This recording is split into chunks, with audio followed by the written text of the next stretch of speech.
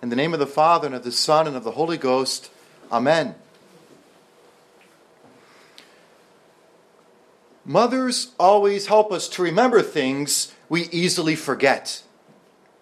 Because the church is a good mother for us, she chose very carefully the first word of the introit of today's Mass, reminiscere, which means to remember. Each particular Mass can have a name from the first word of the introit. That's why we call the fourth Sunday of Lent Laetare Sunday, or Sunday for rejoicing, because laetare is the first word of the introit. So, since the word reminiscere means to remember, we can call the Mass today Mass for remembering. After 10 days of Lent, the Church is reminding us not to forget our resolutions. We must remember to think of God and to focus more closely in our spiritual life, all throughout each one of these 40 days of Lent.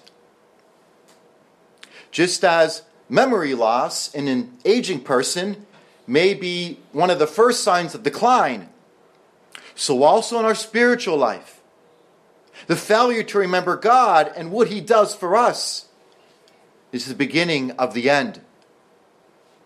Such is the lesson which Holy Mother Church is teaching us through the example of St. Peter and the apostles today. In the Gospel of the Transfiguration, Jesus is showing us the supernatural beauty of His divine nature to Peter and the apostles. Jesus wants them to remember His divinity and not to forget it during the upcoming tragedy of His passion. Jesus even reminds them that He will rise again from the dead.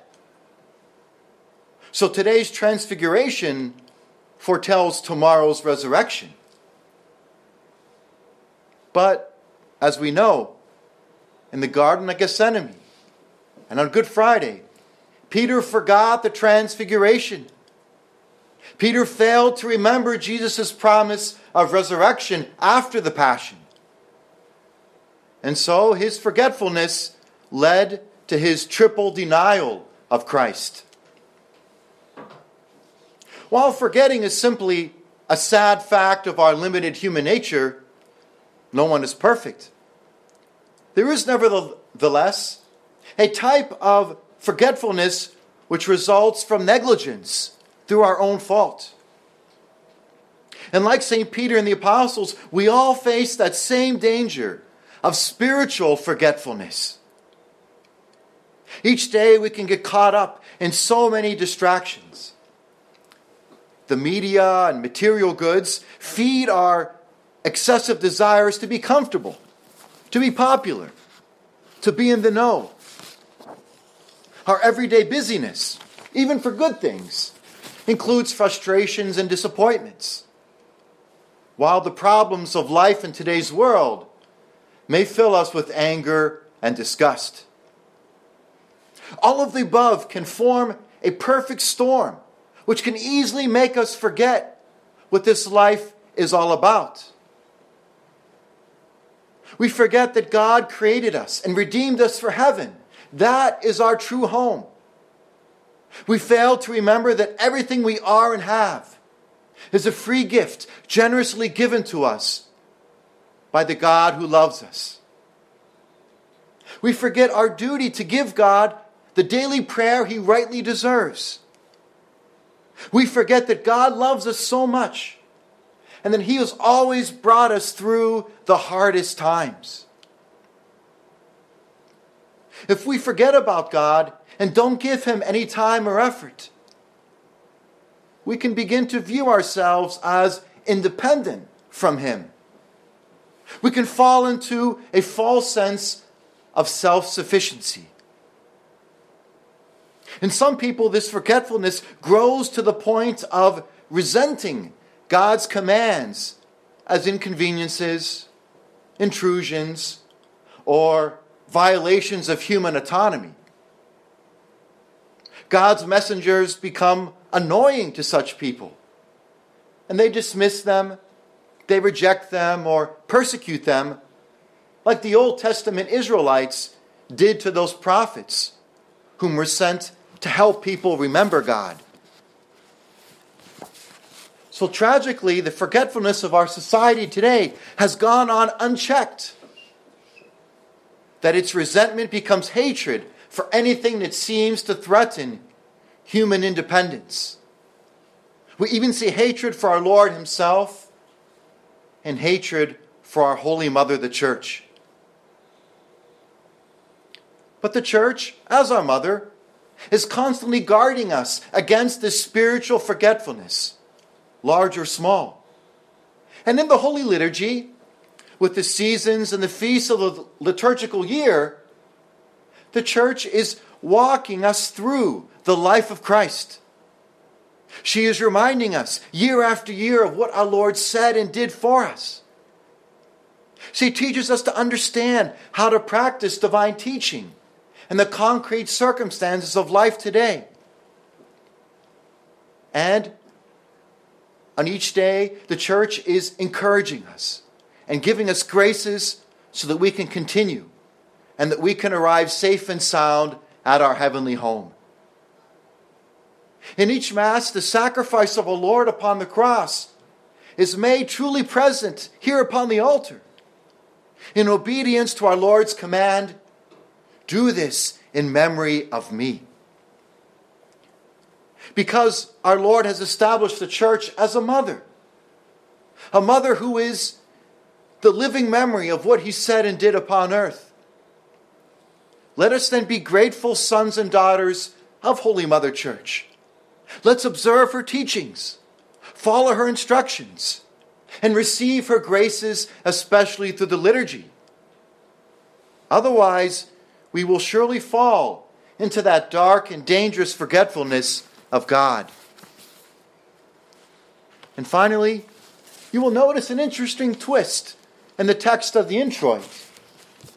The word reminiscere is put into our mouths as we remind God to remember and not to forget. Not that we actually think that God could really forget, since he is all-wise and all-knowing.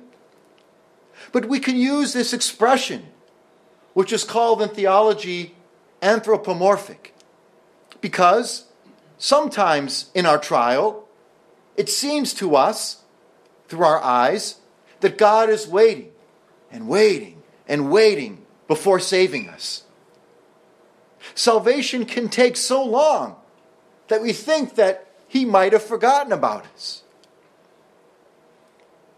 Indeed, when we look at the crisis among Catholics today, the moral decadence in our world, we may indeed feel perhaps forgotten by God and thus compelled to cry out to him so that he wakes up and remembers us. But let us be reassured. As the prophet Isaiah writes, God remembers each one of us. Even if a mother should forget her child, yet I shall never forget you, says the Lord. Indeed, God has a plan according to which we must be tried and purified over time. But we tend to be like the apostles, who want, right now, to go on and on, remaining comfortable in their tents, enjoying the glorious vision of the Transfiguration. Peter wanted to contemplate Christ glorified, but before our Lord won the glory by his passion and death. Peter wanted the prize without the struggle. And we are often like him, in that we would like to have the gospel without sacrifice, holiness without prayer, virtue without effort, communion without confession, and Easter without Lent. In St. Peter, we can see ourselves trying to find a shortcut, an easier route, a detour, some way of avoiding the cross.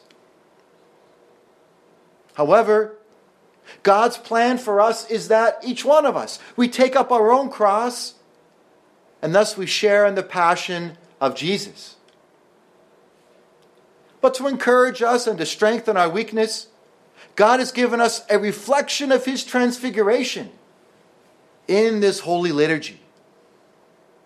In the liturgy, there is a beauty and a harmony in the prayers and the ritual of the Mass, which remind us that we too will rise again in glory to eternal life in heaven, after the crosses and the trials of this life on earth. And so, in our daily hardships, let us not complain, let us not despair, but remember the liturgy and remember the resurrection. So this Lent, let us see the altar as our own mountain of the transfiguration, which God has given us through the church, our mother.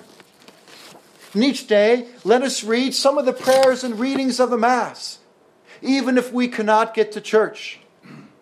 Let's make our Mass Missal our bedside book. Let's be spiritually united to all of the graces which God is offering to us through the liturgy. And then we will always remember, and we will never forget, no matter what happens, that Christ rules us, that Christ loves us, that Christ rewards us. Christus vincit, Christus regnat, Christus imperat. Amen. In the name of the Father, and of the Son, and of the Holy Ghost. Amen.